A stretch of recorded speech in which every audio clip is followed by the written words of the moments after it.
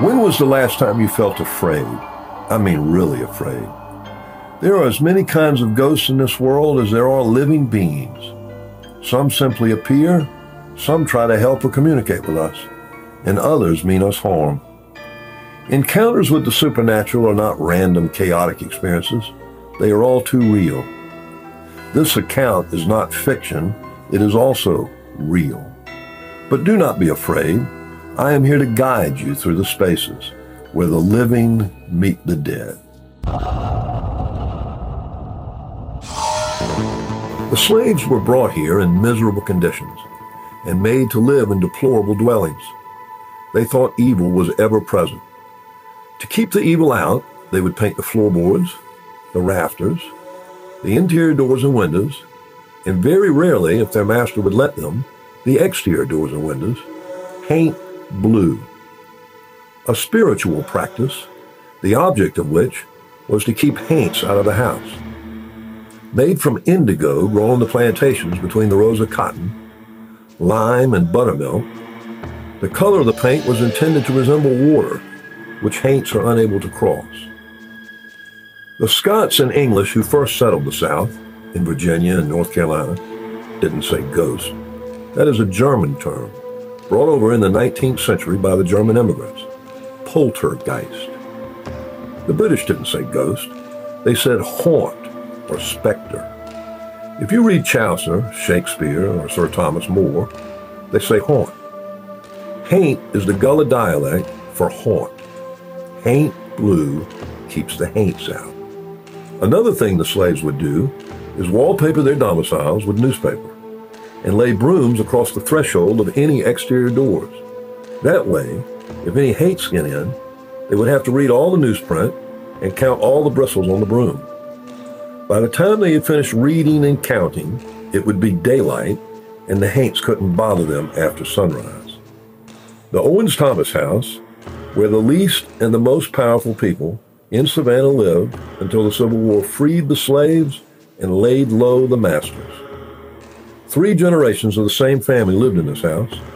It has been featured in 5 different books, The Hauntings. The last owner of the house, Margaret Thomas, spent her entire life here and would rent out the upper floor and the slave quarters for income. It is the largest urban slave quarters in the South. In 1819, 1 in 3 people living in Savannah were slaves. This is the oldest and best preserved urban slave quarters in the city. 14 enslaved people, about half of whom were children, lived and worked on the site at any given time. This is where the house slaves lived and died when not assisting family members. The slaves built and maintained the house, did the shopping, cooked the food, cared for the horses, drove the carriage, and raised the children. Once the war ended, the space became servants' quarters, housing many of the same people. In its past, the building housed from 9 to 14 people. It exhibits the largest example of Haint blue paint in the country.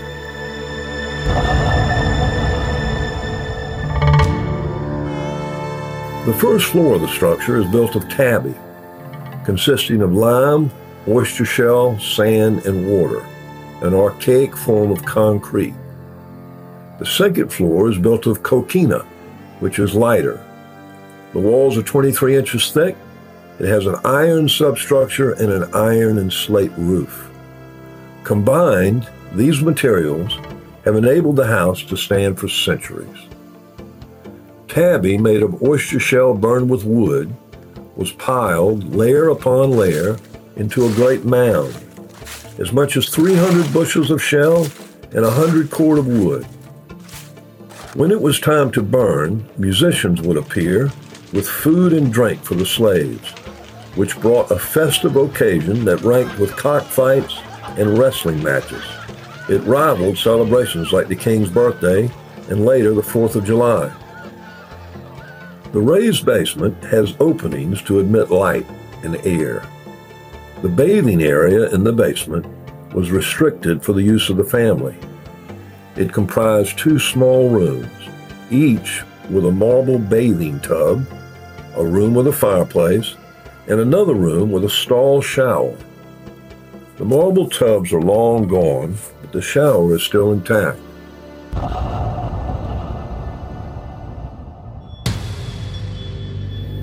My friend was assistant curator at the time, had taken a new position as curator at the Winterthur House in Delaware, and was leaving within the week. We had lunch, and she gave me an impromptu tour of the basement, kitchen, and baths.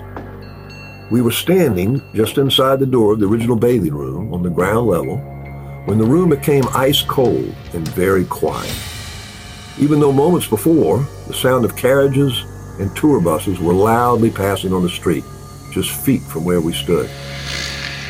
Standing by the window casement was a woman of about 30 years of age, dressed in a floor-length white gown. Immediately upon sight of her, an equestrian of elegant attire strode past me abruptly. He turned, giving me a look of stern disapproval. In the same instant, the apparitions were gone. In astonishment, I looked at my friend, and she was visibly shaken and pale as a lily. She said she had seen a 19th century gentleman walk past me into the room and vanish into thin air.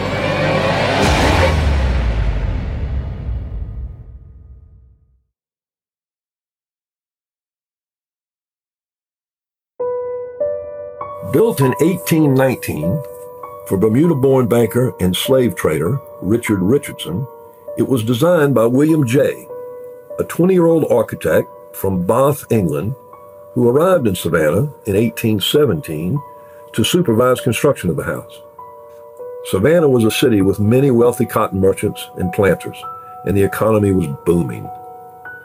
Two of the property's primary owners derived their wealth from the institution of slavery. Without the labor and blood of the slaves, the wealth and prestige of the owners would not exist. Most people associate slavery with rural environs and plantations, but the truth is, slavery existed in the mansions and townhouses of urban areas throughout both Americas. Richard Richardson originally made his wealth from shipping people, mostly children, from Savannah to New Orleans, where they were sold as slaves. And he was a cotton factor in partnership with Robert Bolton. He married Bolton's daughter, Frances. They occupied the house for only 3 years, suffering unthinkable losses during that time. 2 of their children died, the last one in 1822, when their mother, Frances, also died. Richardson lost his fortune the same year as a result of the depression that had caused Jay to depart for England. When his business failed, the bank repossessed his home and its contents, and he moved to New Orleans, where his fortunes improved. In 1833, he died at sea on a return voyage from Marseille to New Orleans.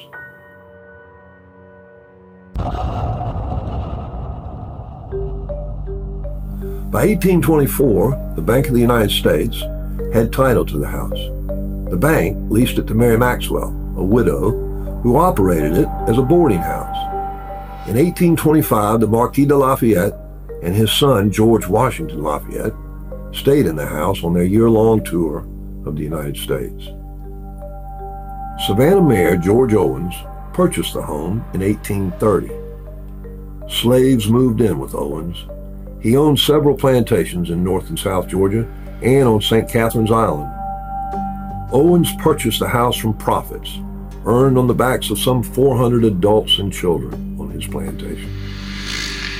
His granddaughter, Margaret Thomas, was born in the house in 1860, the year the Civil War began, and died in 1949, 5 years after World War II, in the same bed she was born in. She lived in the home all of her life, and she is still in the house. Miss Thomas is seen quite often. She is seen in the front parlor, on the stairs, and in her bedroom. But more often than not, she is seen in the garden after dark. It's not unusual to see a lady walking in her garden after dark, but this is a museum. No one lives here.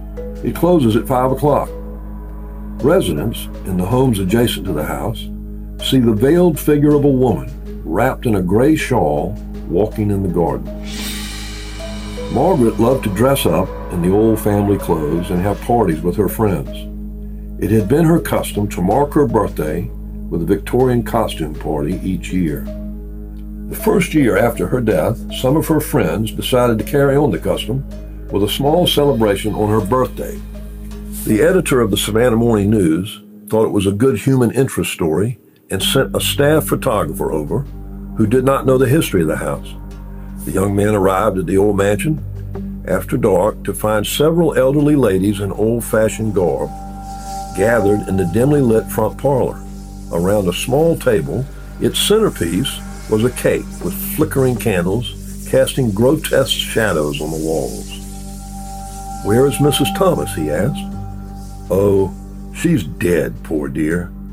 Without waiting for his photo and thinking he was at a seance, the startled man is said to have run all the way back to the newspaper. Jim Williams, the central character in the book Midnight in the Garden of Good and Evil, had a friend that lived upstairs. He occupied the entire upper floor as his apartments. Nice digs. Jim didn't have anything to do with this house. He was just visiting. If Jim hadn't become notorious for his infamous trials, he would have been famous for his preservation work. He restored almost 60 homes in the historic district. This was in the early 1960s. Jim and his business partner were visiting the man that lived upstairs. It was twilight on a peaceful Sunday afternoon. Their host had just served the first drinks of the cocktail hour, and they were sitting in the front room on the top floor overlooking the square. There were 3 men in the room talking, when Jim and his business partner noticed two very odd things. The first odd thing they noticed, a man materialized in the back of the room. He just came out of nowhere. Jim said there were 3 men in the room talking, and all of a sudden there was a fourth party. The 2 men looked at each other and acknowledged they had just witnessed the same thing. The other odd thing the men noticed was their host, the man they were visiting, didn't see anything out of the ordinary. He just sat there talking. Jim described the ghost in detail. He was an equestrian of the 19th century, a man with black hair, about 30 to 35 years of age, powerfully built, weighing about 180 pounds. But at the same time, they knew he was not real. He had tall black riding boots, jockey slacks, a swallowtail jacket, and a riding crop in his hand. When Jim saw the riding crop, he nicknamed him the Horseman. Jim had a sense of humor when it came to ghosts.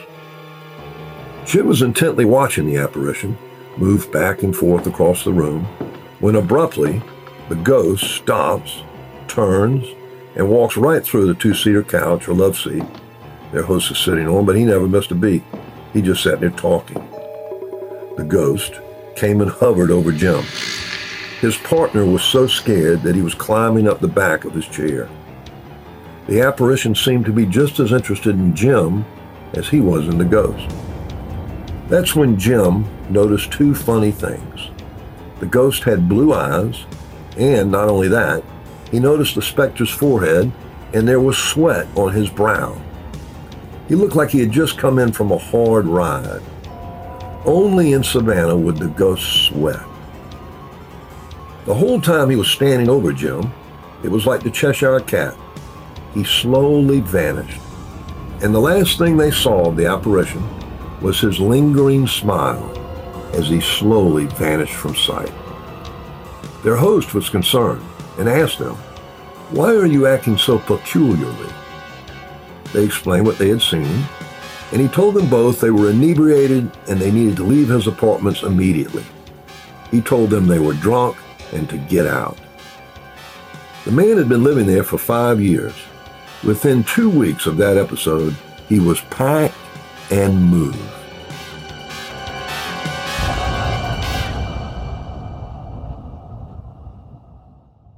Where the Living Meet the Dead was written and hosted by Robert Edgerly and produced by Mark Francis. To buy Robert's book or get more information on his hauntings tour of Savannah, please go to savannahghostlytours.com. That's savannahghostlytours.com.